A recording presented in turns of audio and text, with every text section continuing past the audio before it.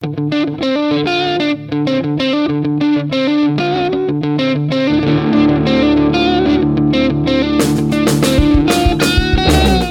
the end of last year, I said that Virginia would be interesting to watch at the start of the year.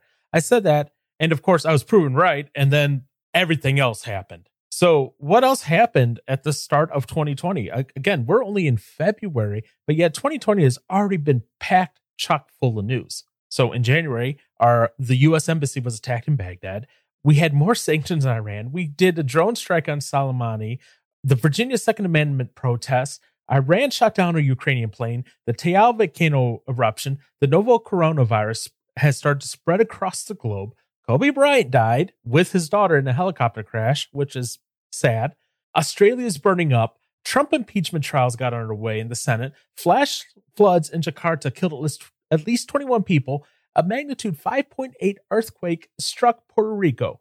And that's just the big newsworthy items. There's a whole list of other things that happened that is linked down below in a Wikipedia article, and it is extensive. I was scrolling through it, and I was like, wow, this is only January 1st, 2020. If I went through that list, I would spend a good 30 minutes reading over the news and noteworthy items from just the first 30 or so days of the year. So if you are interested to see what those are, go ahead and scroll down to the description area and you can see a link to Wikipedia and you can look that up to see what has happened in the news in the first month of 2020. Now, that being said, if you actually read the newspaper, you would think only one thing has happened in 2020. Well, two things, really.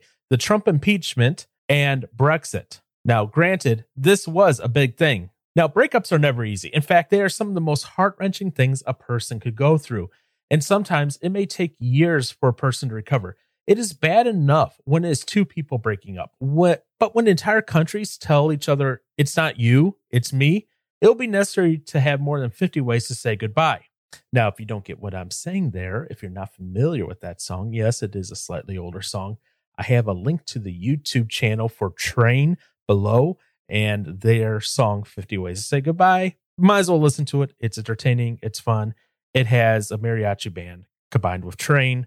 How could you not enjoy that? And some weird ways of a guy telling other people that his girlfriend died because he didn't want to tell them that they broke up. But anyways, that's what it's like. Brexit's like a couple breaking up. So on January 31st, 11 p.m. local time, and that's local to London, history was made. The vote that took place on June 23rd, 2016 finally came to fruition. The UK officially left the European Union and Brexit is complete, except for the portions of Brexit that are still ongoing. Now, you didn't hear that wrong. The UK is no longer a part of the European Union, which was a status they held for over 30 years. And if future politicians in the UK want to rejoin the EU, they will be required to apply for membership just like anyone else. In other words, they don't get any backsies just because they were a former member. The UK and the EU have now entered into what's called a transition period.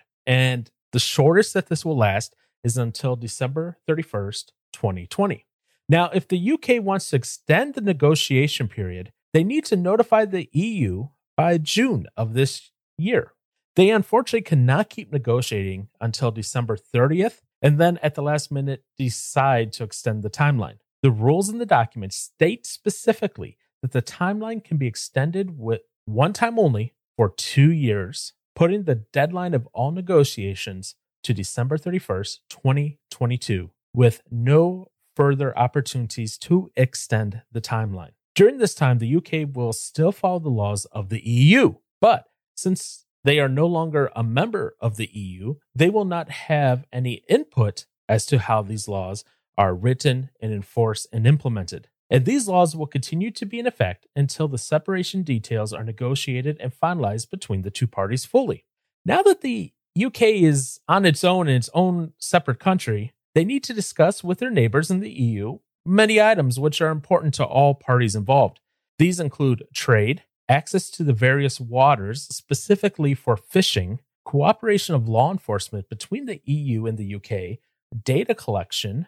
The EU has some of the strictest restrictions on data that can be collected on individuals while using the web. by the way, in case you weren't aware of that. They also need to negotiate on banking, customs, borders between the country, specifically Ireland and Northern Ireland, since they share the same landmass, but yet are two different countries, with Ireland staying in the EU and Northern Ireland leaving with the UK as part of the Brexit deal. Now, it actually turns out that fishing may be a big negotiating point from both the UK and the EU perspectives, and it could potentially turn out to be one of the biggest indicators of how well the rest of the negotiations will go. To put how important it is to the EU in perspective, the EU fishing fleet catches about 6 million tons of fish a year. And of that 6 million tons, about 700,000 comes from the UK waters. The UK waters provide the second largest amount of fish from any one country's waters. Now, this has been a pain point for the fishers in the UK,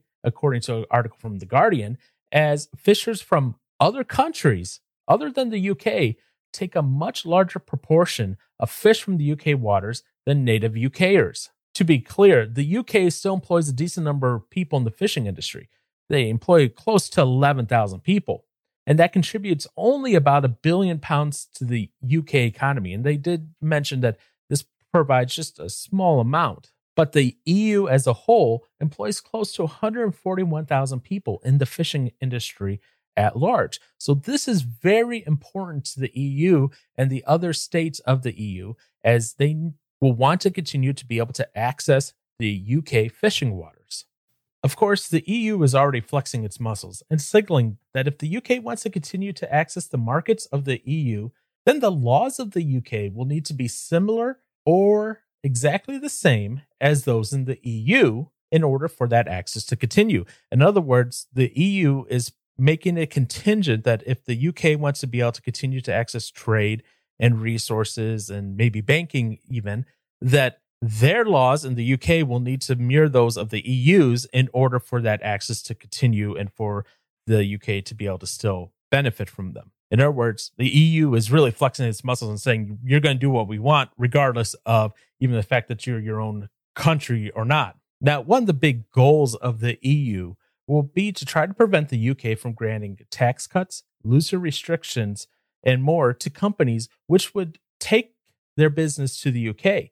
And they don't want the UK to look more lucrative than one of the neighboring EU countries. This fear comes on the heels and is a real big problem for the EU, because the UK has already announced that they want to make their own rules and regulations, which will be separate from the EU, which is one of the reasons they wanted to do Brexit to begin with, to attract businesses to the UK. And the way they want to do that is, again, the lower taxes, looser restrictions, and various subsidies to these businesses to come.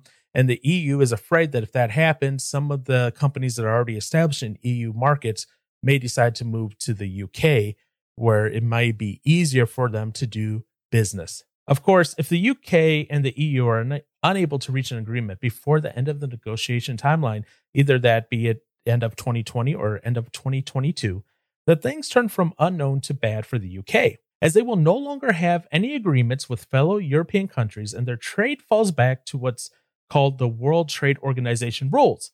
Now, these rules impose quotas, tariffs, checks, controls, and procedures at ports of entry. This is not to say that the UK could not, in parallel, negotiate trade terms with other countries that are not under EU jurisdiction, but since the EU is right there, it would be in their best interest to do so.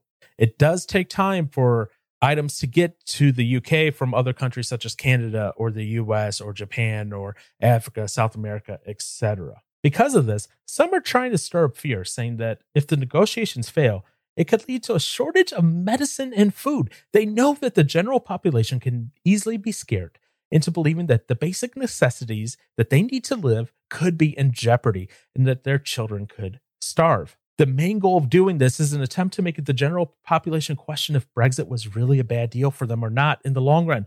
And the hope is that they could hopefully drum up support for politicians who would want to rejoin the EU. Although, again, if they do that, they will have to go through the entire join process. They can't just go, oh, we're sorry, we were dumb, we were having a bad year, take us back. They'd have to go through the entire process, and all the EU member states would have to approve their rejoining to the EU. Now, the question of whether or not is a good or bad thing for the UK to govern themselves again will be determined over the years as they unfold. Now, to be sure, there will be some growing problems as the UK learns to once again operate as an independent country. How this will eventually work out will be to those who write the history books. But I have a feeling, based on how the criticism online, that there's a loud minority group that thinks this is the worst thing since America elected Trump as president in 2016, that at least the initial history books will look at this in a very negative light. Now, 2020, this will be interesting to watch the rest of the year. It's only starting, and yet I feel a large swath of people are already ready for New Year's Eve, ready to sing Auld Lang Syne and welcome in 2021.